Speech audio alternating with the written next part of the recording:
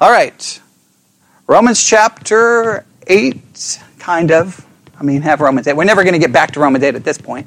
All right. This is one of those situations. A couple of things. One, between Sunday school and church, we were talking about the whole plagiarizing scandal with Ed Litton from the Southern Baptist Convention.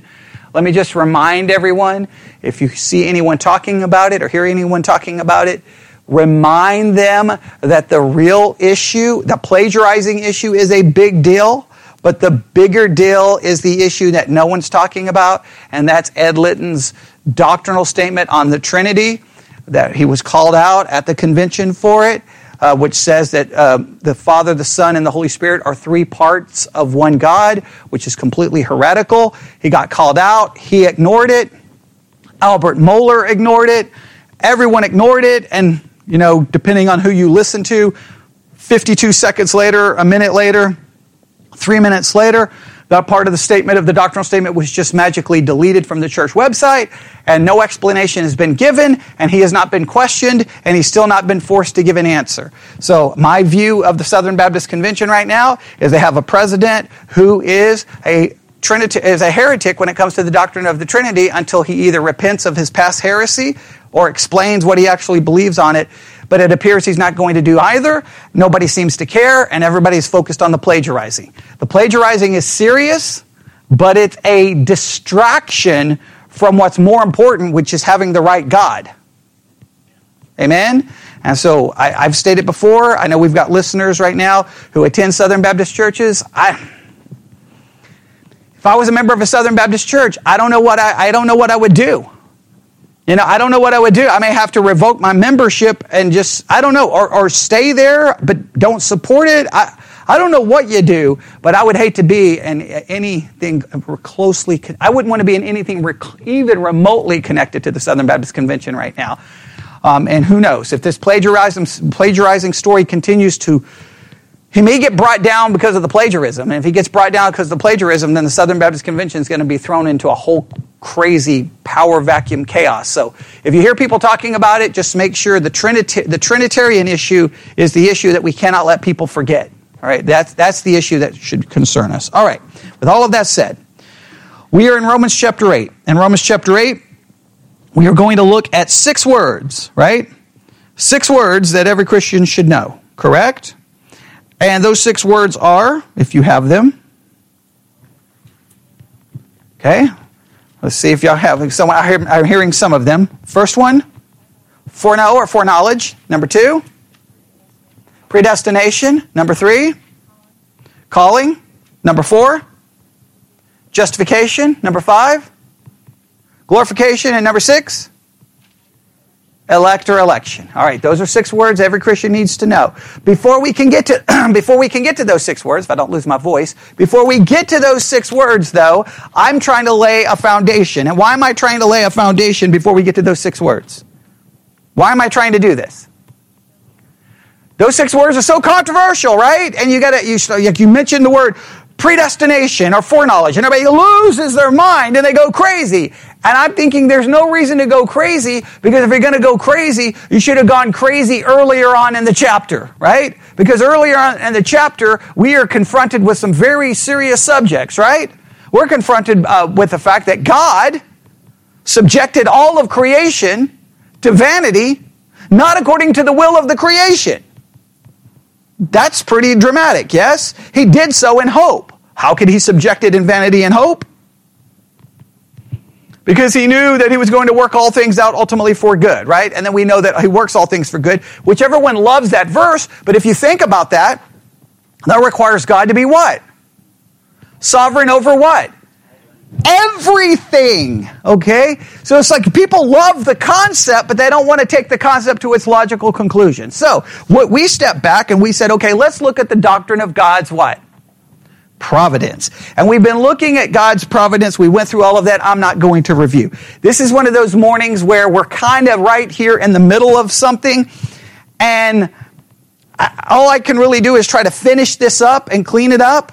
And then we can move on. I can't really try to go through this really quick and then move on to the next thing, because that's not going to work. So I hate when I'm caught in the middle here, but I'm just going to try to push this through and then try to finish it, and whenever we finished, we're finished. Does that make sense? All right, what are we utilizing for this discussion? Grudem's systematic theology, okay? And everybody knows that I'm using Grudem's systematic theology. I got to find it right here. It disappeared for me, all right? Now, let me see, where do we want to... here we go. We've looked at a lot of verses that speaks on how God uses the evil actions of men, right? And when we start looking at that, we had to start thinking of how do we understand this, right? Here's God, and clearly evil things happen, and the Bible speaks of God basically as using them for his own purpose and his own good, right?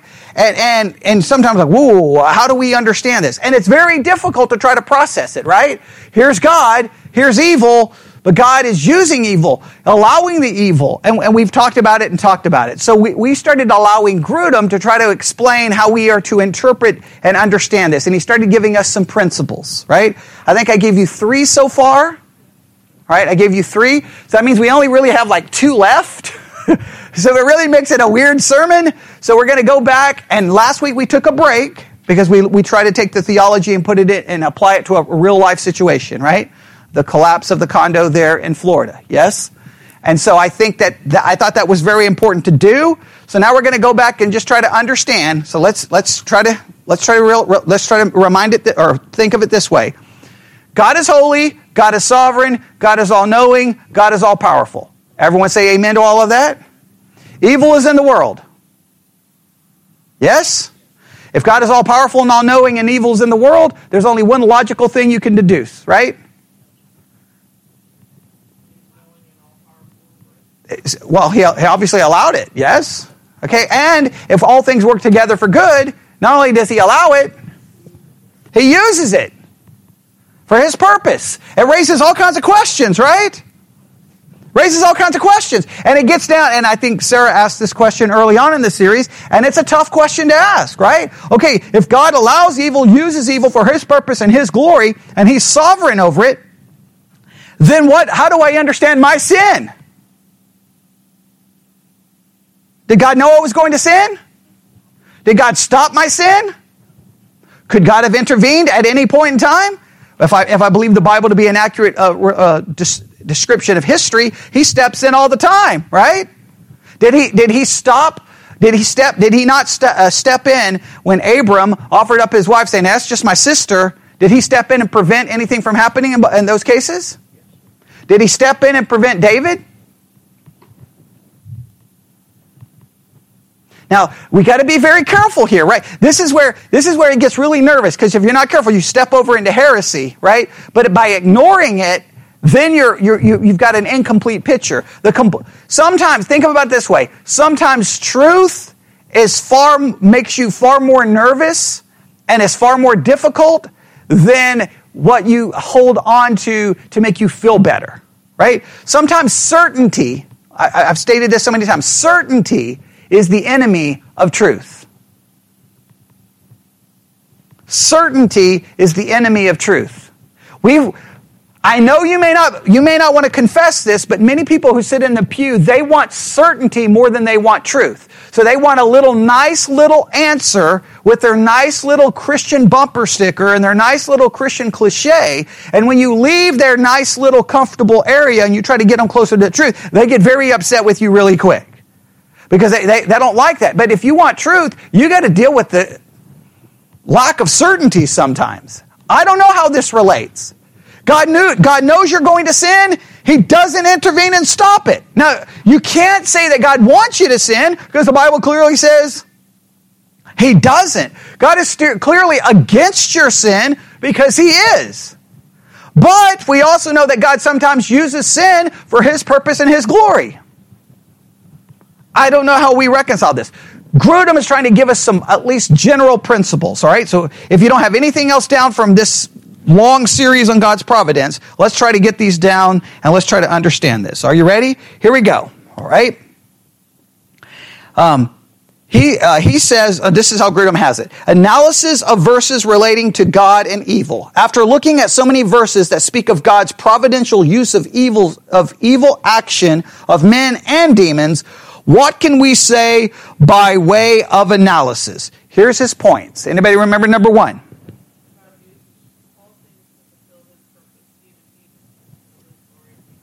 Okay, good. God uses all things to fulfill his purpose and even uses evil for his glory and for our good. What's a good example of him doing this?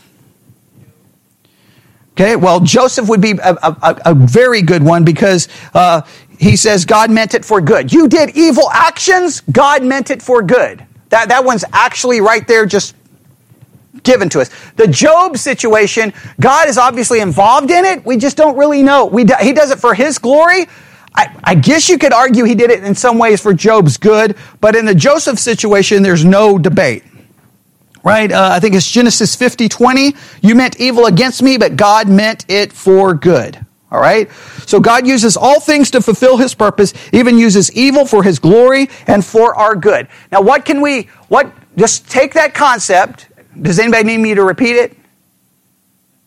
Right? If you need, that's fine. Right? Now, thinking caps on. Right? Now read that again. God uses all things. Right? And all things include what?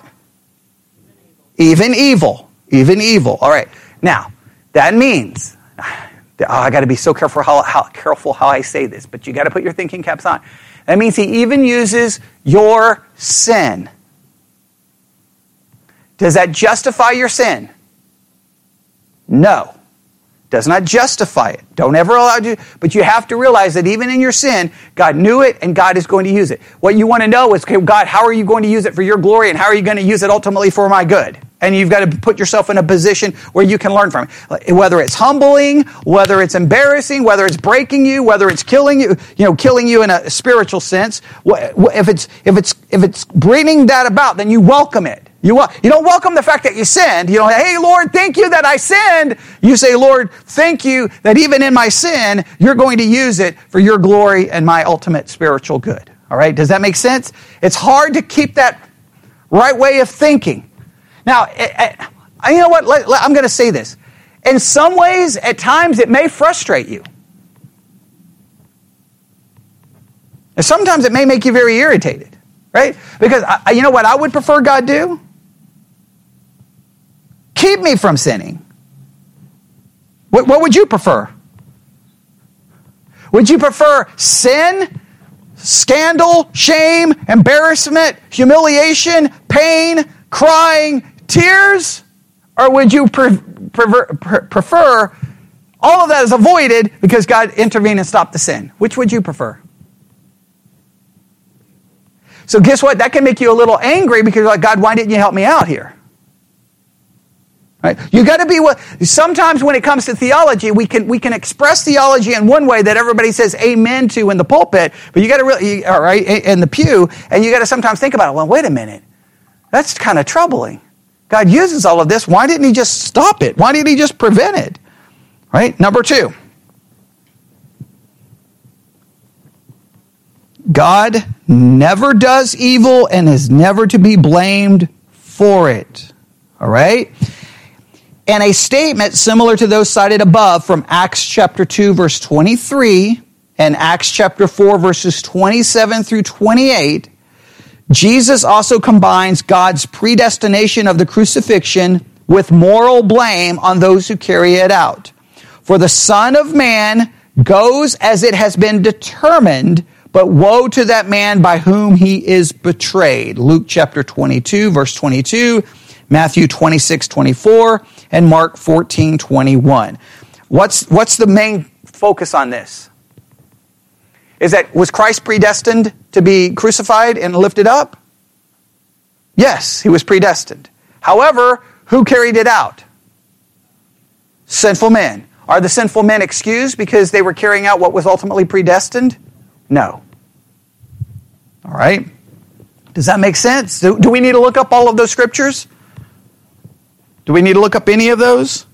Let's go to the Acts ones really quick. Go to Acts 2:23. Let's just look at it because I kind of got that feeling that maybe people are like, huh, what? I'm not so sure I believe you. What are you talking about? Okay.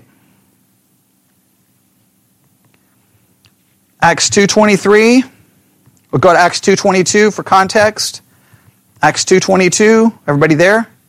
You men of Israel, hear these words. Jesus of Nazareth, a man approved of God among you by miracles and wonders and signs, who God did by him in the midst of you, as ye yourselves also know. Him, speaking of Christ, being delivered by the what?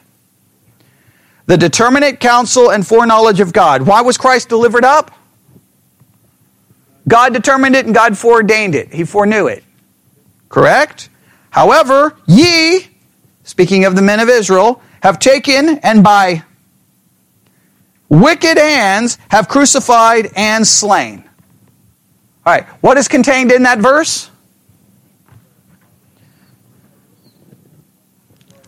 God's foreknowledge, his determinate purpose, and men's sinful actions. Both are true at the same time. I don't know how to reconcile that. I wish I could reconcile. There's no easy way. I did evil. God knew I was going to do evil. In fact, it would have been predetermined.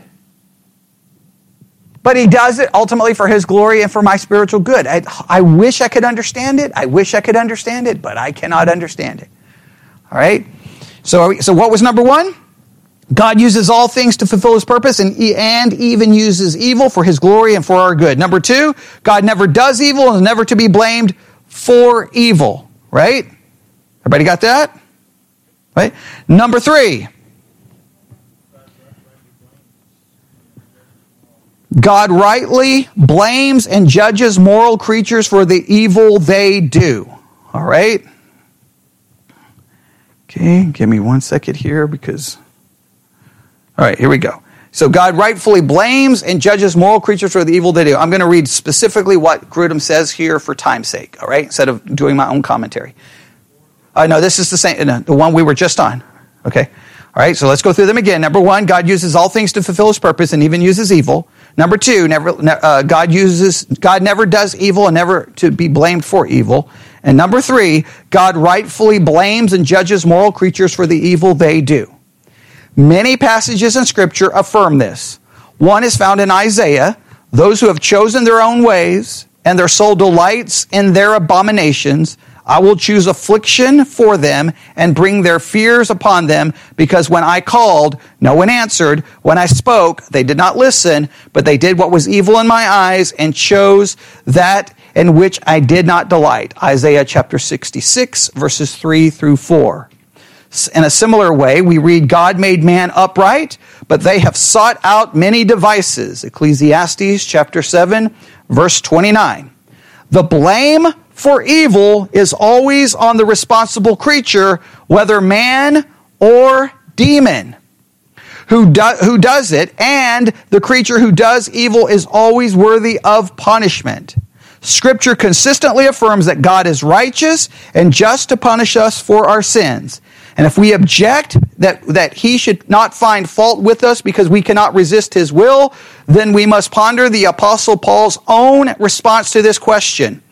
You will say to me then, why does he still find fault? For who can resist his will? But who are you, man, to answer back to God?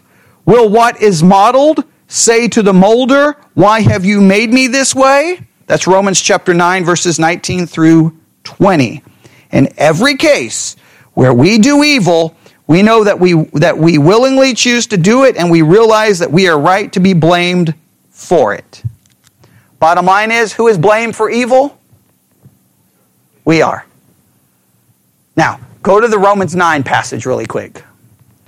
I don't want us to get too distracted here because, man, when we get there, it's going to be, some controversy, all right? Okay, go to Romans chapter 9. All right, here we go. We'll go to verse 11. Okay, oh man, there's so much here we could talk about. All right, Romans chapter 9, verse 11. For the children, this is speaking of whom? Jacob and Esau. All right. For the children being not yet born, neither having done any good or evil, that the purpose of God according to election might stand, not of works, but of him that calleth. So, speaking of these children, now, whatever he's getting ready to tell us happened to these children, it happened before what? Before they were born, before they'd done any good or evil, that the purpose of God according to election might stand, not of works, but of him that calleth. It was said unto her, the elder shall serve whom? The younger. As it is written, Jacob I have loved, but Esau I have hated. So when did he love one and hate the other? Before they were born. Right? Nobody likes it. Does anybody like that verse? Okay, I don't like that verse. Okay. What shall we say then? Is there unrighteousness with God? Now, why would he ask that question? Because anybody who reads that immediately wants to say, well, that's messed up. Yes? Okay, it's not fair. For he saith to Moses, I will have mercy on whom? Whoever he will have mercy on, and he will have compassion on whom he will have compassion. So then, is it not of him that willeth, nor of him that runneth, but of God that showeth mercy? So in other words, who is it? It's up to God. It's his will. It's up to God's will. Now that sounds good, but that's going to raise a question, right? Well, if it's God's will, then why should I get blamed for anything? Amen? Yes? Now look what he says. For the scripture saith unto Pharaoh, even for this same purpose I have raised thee up that I might show my power in thee, that my name might be declared throughout all the earth. That doesn't sound wonderful, does it? What was the purpose of Pharaoh being brought into this earth? So God, for him to be raised up so that God could do what? Against him and on him. Therefore, hath he mercy on whom he will have mercy, and whom he will, he hardeneth. Thou wilt saith unto me, why do you yet find fault? For who hath resisted his will? You see the question? How can you blame me? Because I can't. Can you resist God's will? So if God's will is for you to do something, can you stop doing it? Like, I have a hard time trying to wrap my mind around this, because this what you come to. How does it come to my individual sin? If God ordained me to commit a sin, could I resist his will? No. Am I still blamed? Oh, that is so it's messed up in some ways. Yes? You haven't answered the question for what? As far as what? Well, he does it for his purpose. Right. If he doesn't always tell us what the purpose is. Right. Exactly, yeah. As an individual, it's for what? Yeah. Yeah, sometimes we that Job never got the what. And that's something we always have to remember. Okay. Now he says, goes on. Nay, but O man, who art thou that repliest against God? Shall the thing form say unto the thing that formed it, why hast thou made me thus? You can't get mad at God. If God makes you for a certain purpose, you can't get mad. And that, you know what he's saying? Hey, Pharaoh, you can't get mad. I brought you up simply to pour my power against you. You can't get mad. Why? Because God's the one who accomplished it. Hath not the potter power over the clay of the same lump to make one vessel unto honor and another unto dishonor? Now, you may say amen to that, but you say amen to that only in which... Who says amen to that verse? Who are the people who say amen to verse 21? I think Lydia is saying it. Only the people who are made to honor. The people made to dishonor, hey, thank you for making me a vessel unto dishonor. I am so grateful that you made me a vessel. Does anybody say... Yeah, you say amen when you're sitting in church, and it's like, yay, amen. Now, we don't like this if it's referencing possibly someone who we love and a family member. We change our mind relatively quick, right? Verse 23, and that he might make known the riches of his glory on the vessel of mercy, which he hath before prepared unto glory. We'll go back to verse 22. What if God, willing to show his wrath and to make his power known, endureth with much long suffering the vessels of wrath fitted to destruction? What does that mean? What is a vessel fitted for destruction? Well, it's speaking of someone made for destruction. And Judas is a good example. Pharaoh seems to be a good example. Now again, you say amen to that until it refers to whom? No, that's when it really gets, that's when it gets emotional. What if it's one of your children? Now Christians don't like this. Christians get really upset about this. Like, I didn't write any of this. I'll make sure I understand. I didn't write Romans 9. So don't email me. Okay, find Paul's email and send it to him. Right? I didn't write it. Okay? Now I can spend a lot of time trying to explain this away, could I not? I could spend hours trying to explain it away, but I would say the language here is pretty clear, is it not? Right? So the point is here. This is very important. God blames the creature. Who gets blamed? Does God or Pharaoh? Pharaoh. Who gets blamed? God or Judas? Who gets blamed? God or David? Who gets blamed? God or Peter? For denying him 3 times. He warned him. But you think, again, God's intervening power, he stepped in and did a lot of things, right? And again, when it says mercy and destruction, I want you to just realize how it's just crazy. Did Abraham lie? Yes, he lied. Did Ananias and Sapphira lie? Yes. Abram got rich for lying. Ananias and Sapphira died. What's supposed to be the punishment for murder?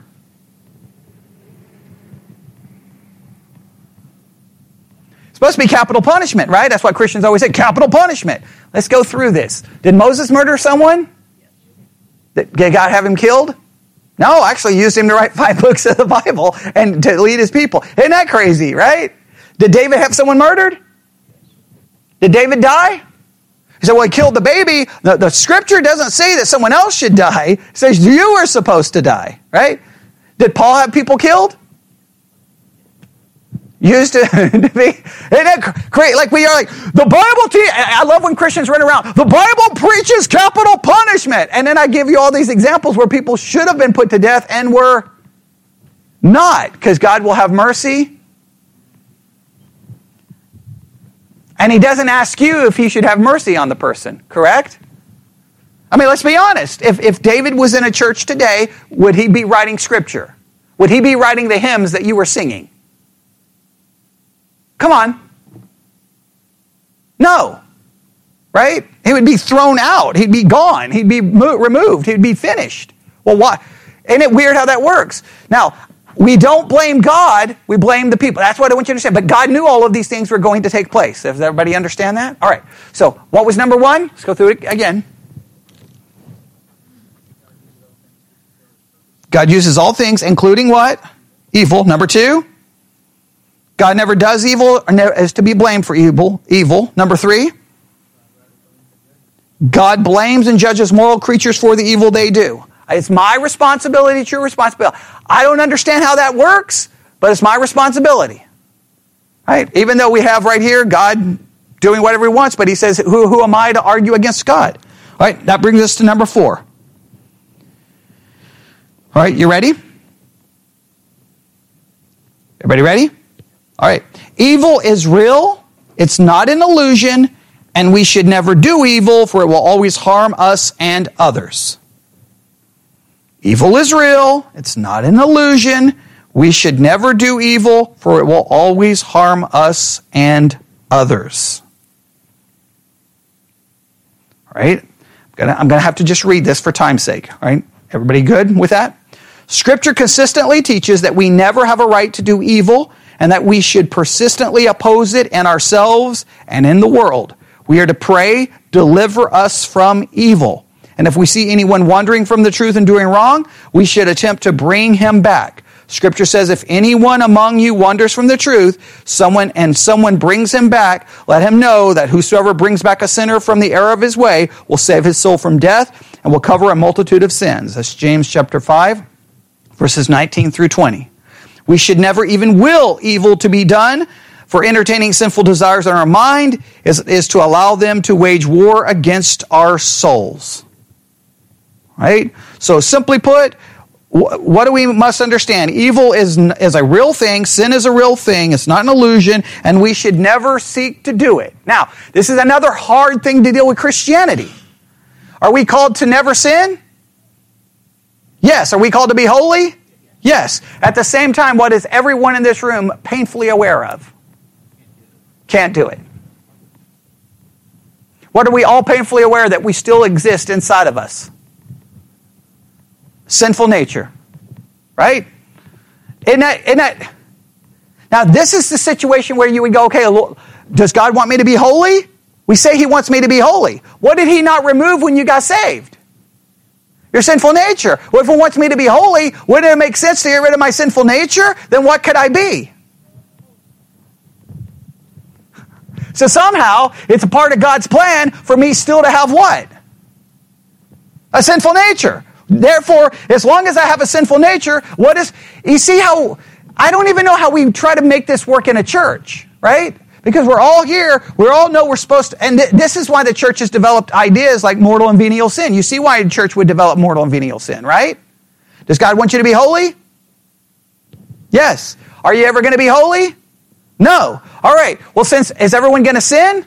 Yes. If you break one point of the law, you're guilty of all. All right. So, how are we going to work this? We got to find a way to manage this correctly. All right. So, is every sin the same? In practice, it's not the case, right? Seth came to me this morning and said, "Hey, Lydia has been very unsubmissive the last 2 weeks. It's really out of control. It's really, really bad. I mean, she's talking back. She's just not listening, and she's not submitting. I mean, in fact, she could write a book on how not to submit, right? She may put forth a good front, but it's all a lie. All right? Okay. So what do I do? Now, have anybody ever seen a woman brought up in church discipline for being unsubmissive?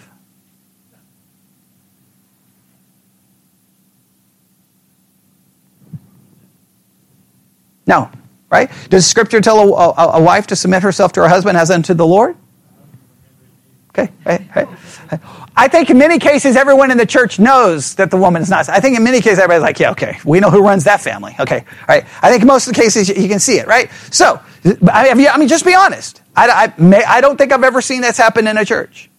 Okay. Now, men and pornography. Have you ever seen men get in trouble in church for pornography? Oh, I've seen that happen. In many cases, the wife will go tell the pastor that caught her husband looking at porn, and then guess who gets called into the pastor's office? Husband. And then guess what usually happens? Okay, we're going to have to do this. We're going to have to hold you accountable. You got to put software in your computer. You got to do all these things. Well,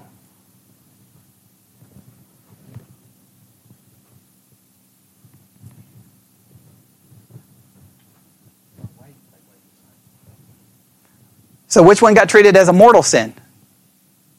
Which one got treated as the venial? Now, look, it's not a perfect system, all right? I'm by no means saying, what am I not saying? No, I'm not saying excuse all sin. I'm not making a judgment on which one. I'm just saying that this is the reality we live in. We live in a reality that we know we're going to sin, even though we're called not to. See, this point tells us we're not to pursue evil. Evil sin is real. Sin is real, but we're not to do it. But at the same time, what do we all have to realize? We're all going to do it. So how do we manage it? How do we manage it? I've seen pastors brought down for a lot of sins. Some of the sins that are mentioned in 1 Timothy as your actual requirements for a pastor, you rarely see sometimes people brought them down. Apt to teach. I've seen pastors who clearly are not apt to teach. Pride. I've seen pastors demonstrate pride. I mean, I've seen some of those things that are clearly outlined, and then we add things to it that are not even there, and then we say that's the thing that brings you down, because we're all trying to figure it out, right? I don't know how you figure it out. So when should someone be church disciplined, not be church disciplined? I don't know. Now, unrepentant sin where they just like leave me alone, okay, obviously, right? But I'm just saying that's the difficulty of the Christian life. Are we called to sin? No. Are we called to be holy? Yes. Are we all going to sin? Could God have removed the sinful nature? Yeah. In fact, some Christians try to pretend that He did. Right? One of my friends in Nebraska, we got into a back and forth discussion, and I I guess it's the first time he realized that I don't believe that if anyone's in Christ, he's a new creature, old things are passed away and all things are become new. In a practical sense, I only believe that in a positional sense, and that's the way I'm to view people. And he was kind of shocked by this. And so, and he's like, so wait a minute. So what you're saying is that we cannot choose not to sin? And I'm like, no, we cannot choose not to sin, because if I could just simply choose not to sin, then I would never sin. The fact is that we all sin, seeming to indicate that we can't simply choose not to sin. So not all the old is not clearly gone. What is still present? Sin. Could God have gotten rid of it? Yes. Now some Christians literally believe that your old nature is gone, or they may even argue that the old nature is there, but yet now you have the power to choose not to sin. You know Christians who believe that. Well, but what do they always do? Sin. So where is your power? So my argument, if God didn't remove it, then what does God still, in his sovereign plan, still, it's part of his plan? My sin. Does that excuse it? No. Am I avoid it? Yes. You see how we're going to keep saying the same thing in different ways? God wants what's right, but we still do sin. God is sovereign. He doesn't stop it, but we're still responsible for it. I wish I had a better answer for. I wish I had a better answer. All right. So what was number one? Quickly. God uses all things to fulfill his purpose, even uses evil. Number two, God never does evil, is never to be blamed for evil. Number three, God rightly blames and judges moral creatures for the evil they do. All right, next, evil is real, it's not an illusion, and we should never do evil, for it always harms us and others. Next. Are you ready? This is the most brilliant statement in all of Grudem's systematic theology. I love this. Are you ready? And I'm going to quote word for word. And now, don't write anything down yet. I'll read it and then you'll summarize it, okay? In spite of all of the foregoing statements, we have to come to the point where we confess that we do not understand how is it that God can ordain that we carry out evil deeds and yet hold us accountable for them and not to be blamed himself. Simply put, how would you summarize this? We'll never understand it. We'll never understand it. Does God ordain the evil we do? Are we blamed for it? Is he not blamed for it? Does it make sense? No. Does not make any sense. All right. I see. I'll just read a little bit what he has here. All right. We can affirm that all the things are true. All these things are true because Scripture teaches them. But Scripture does not tell us exactly how God brings this situation about, or how it can be, that God holds us accountable for what he has ordained to pass. Here, Scripture is silent, and we have to agree that the problem of God's relation to sin remains a mystery. I want you to hear that again. The problem of God's relationship to sin remains a mystery. God's relationship to sin remains a mystery. I don't understand it. Again, I can just give you the perfect example. When you became a Christian, why wouldn't God get rid of it right then and there? Wouldn't that be the easiest solution? What does God want you to be? Well, if he wants me to be holy, why wouldn't he put me in a situation where I even have a chance to be holy? Do I even have a chance? No. Right? It's probably, I've got a better chance of being holy than Joel has of beating me in basketball. Right? He has no chance. Okay, none. Zero. Not even humanly possible. Not in a million years. Well, I'm about that far removed from ever being holy before God. Impossible. No way, no how. Can you understand that? All right, now guess where Grudem goes with this? Are you ready? Oh boy. Okay, no, he's going to bring in now that concludes all of that. All right, so we've concluded that. That's what we needed to conclude so that we can now start the 6 words. But I want you to see what he does here because this is going to bring in all of the problems with these 6 words. All right, are you ready? He's going to ask a question. Are we free?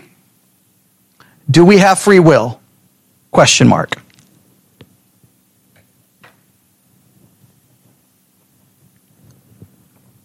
Now, let's just start right here. Okay, well, this is where it's all going to lead to. So let me just say this. When anyone says free will, right? When anyone says man has free will, there is a problem from the very moment they state those words, right? What are some of the logical fallacies of claiming that man has a free will? What are some of the logical fallacies with stating this? Let's go through them. I won't even read what he has to say here. Just think about it. Y'all been in this church long enough. Y'all should know this stuff. Y'all should be able to cover this subject anytime and anywhere.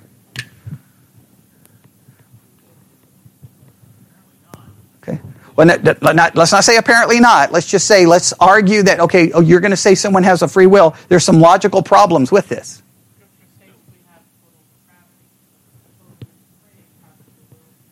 Okay, there you go. All right, here's the issue. If I believe in free will, what do I have to believe in? That there is no depravity in me. Or unless you're going to try to find some way to keep the will separate. I have to deny the doctrine of total depravity. Now, the minute you deny the doctrine of total depravity, what's the logical problem with that? Okay, let me explain it this way so everyone can follow. Me and Bobby work with each other, right? And he says, hey, what church do you go to? I go to, well, what do y'all believe? We believe in the London Baptist Confession of Faith. Oh, you're one of those Calvinists? You don't believe people have free will. Well, I believe people have free will. I'm like, oh, you do, Bobby. Okay, well, that's wonderful. Do you believe that we're born sinners and we're depraved? Yeah, I believe we're born sinners and we're depraved. Well, if you believe we're born sinners and depraved, then how is your will free? Well, the will's just free. Okay, Bobby, I'm not going to argue with you. I'm not going to quote any scripture. You have a free will? I work with you. What I want to see from now to the time we stop working together is I want to see a sinless person because you have a will that's free to choose to never sin. And guess what Bobby's going to demonstrate? Probably, if I keep arguing with him, probably in a couple of minutes, I could probably even bring out the sinful nature to demonstrate that you don't have a free will to stop sinning. Yes? Every person who's ever argued with me about free will, that's what I simply say. Well, if you have a free will, stop sinning. Because free would mean you're free to do what? Not sin. Has anyone ever pulled that off? Okay. So then immediately what would you have to say? They claim it, but I mean, when I first moved to Nebraska, the first pastor we came across was a holiness pastor, and he claimed this idea that he was without sin, and it was garbage. When we saw him demonstrated in ways he dealt with situations.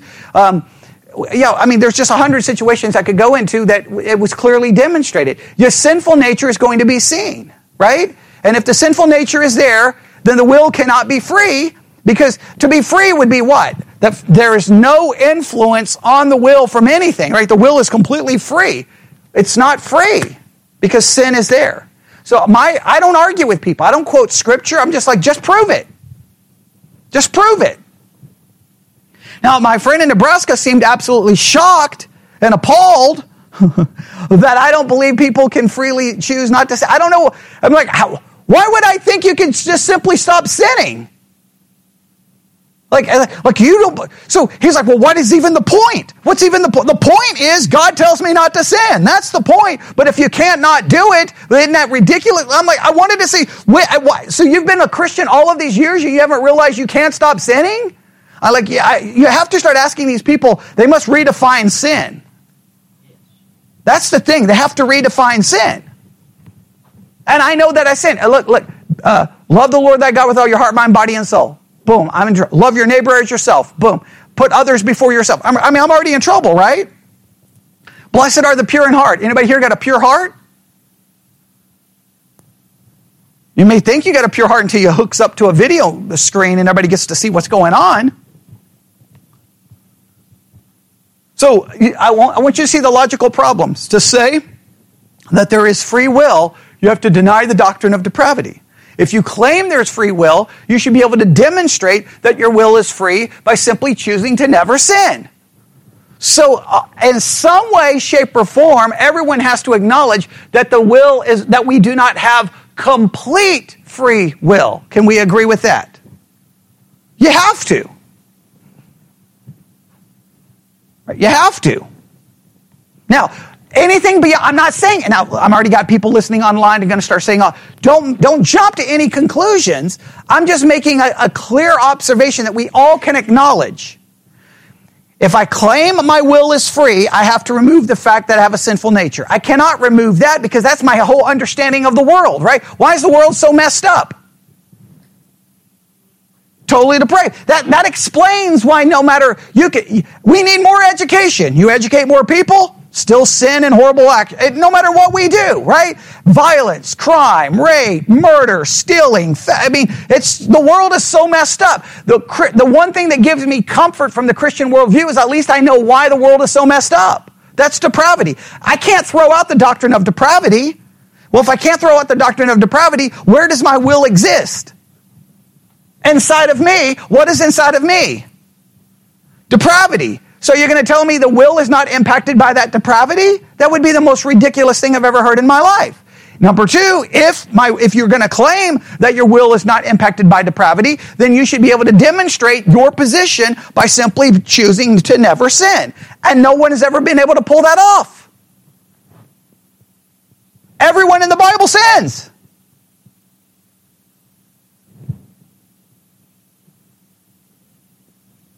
Yes?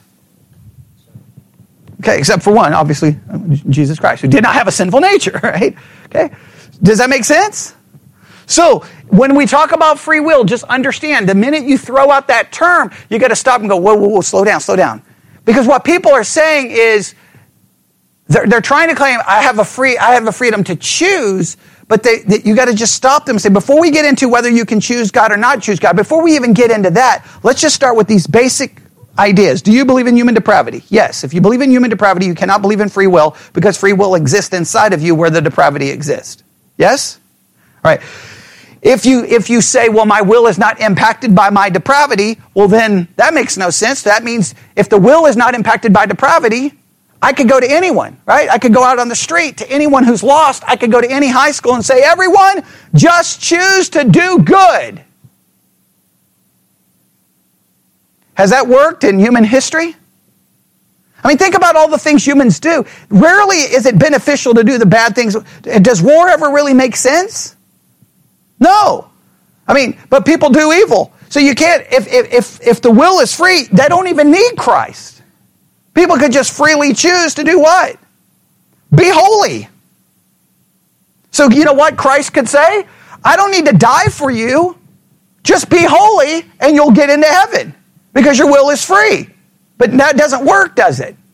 All right, so if you claim the will is free, it has to be free for everyone, then everyone can choose to be without sin. It doesn't work. So if the idea of free will falls apart before we even look at a Bible verse, it just falls apart logically. Does that make sense? Again, make it very clear. Every friend of yours that argues they have free will, what do? Do you start arguing Scripture with them? No, what do you simply say? Prove it. Yeah, just stop sinning. And if they come back to you and say, you're right, I've stopped sinning, then you want to find a new friend. You may want to call them a mental hospital and get them committed because they're probably nuts if they think that they've stopped sinning. Okay? Right? And maybe a psychopath. Maybe they're in trouble. All right? Okay, if they can really convince themselves that they're without sin, you probably want to run as far as you... And I'm not joking. I mean, that's a scary person to act like they don't ever sin. That's a scary person to be around. That's a very scary person. Because they're living in some alternate reality. They can't even see. I mean, even from just human morality, we let people down. Do we not lie? Do we not deceive? Do we not do things for our own purpose and our own agenda? Did we not... I mean... Marriage is just a marriage. There's conflict within a marriage which almost always demonstrates what? Selfishness and pride. Someone is fighting for their own way, right? What does that demonstrate? Sin? Like nobody can argue that their will is that free. It's not. So immediately, what do we have to look at? If my will's not free, now here's the question. How does it, my will, in sin, not free to just choose not to sin, how does that will now come into play when it comes with God and salvation? That's the $1 million question, and that's where the debate is. There should be no debate on the basic level. No will is what? Here's how we can say it. No will is what? Completely free. We can say that. Does that make sense? That we can be dogmatic on. We can prove that. That's something that can be proven. Some theological things you can't prove, right? There's some theological things you can prove, right? God guarantees healing for anyone. All right, that clearly can be proven not to be true. All right, number 2, my will is completely free. That can clearly be proven. There's some things that can be clearly proven. I don't even need to argue. And if someone can't even argue with reality, there's no point in quoting Scripture, right? If they can't see that, there's no point. Now, when it comes to my salvation, my will, God's will, how does that work? I'm all willing to allow for struggle there. But I'm not going to allow for struggle on the basic level because the basic level can be proven without even quoting a scripture. Does that make sense? All right. That's not even a scriptural argument. That becomes a logical, evidence-based argument. All right. We'll stop right there. Make sure there's not... okay. Comments. Okay, good. I don't see any comments. Hopefully, make sure I don't have 500 emails calling me a heretic. Okay. And what I love is when people get mad at me about this. I love when people get mad at me over this free will argument and then they email you and they demonstrate a sinful attitude in their email. I'm like, thank you for proving my point, okay? Because if you have a free will, you should be able to discuss this without demonstrating sin, all right? But you can't, all right? Let's pray. Lord God, we come before you this morning. This is some very complicated issues. I pray that we'll look at those notes, think about it, but there is a reality here that every person in this room has to acknowledge. We just can't understand how you relate to sin, your will, our will, what we do when we commit sin, yet we're still responsible.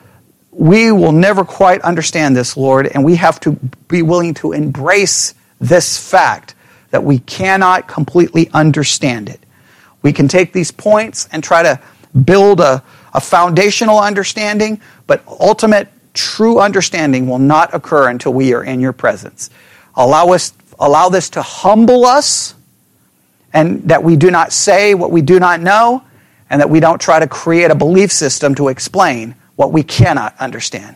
And I ask you to just guide and protect us from committing any of these wrongs. And we ask this in Jesus' name. And God's people said...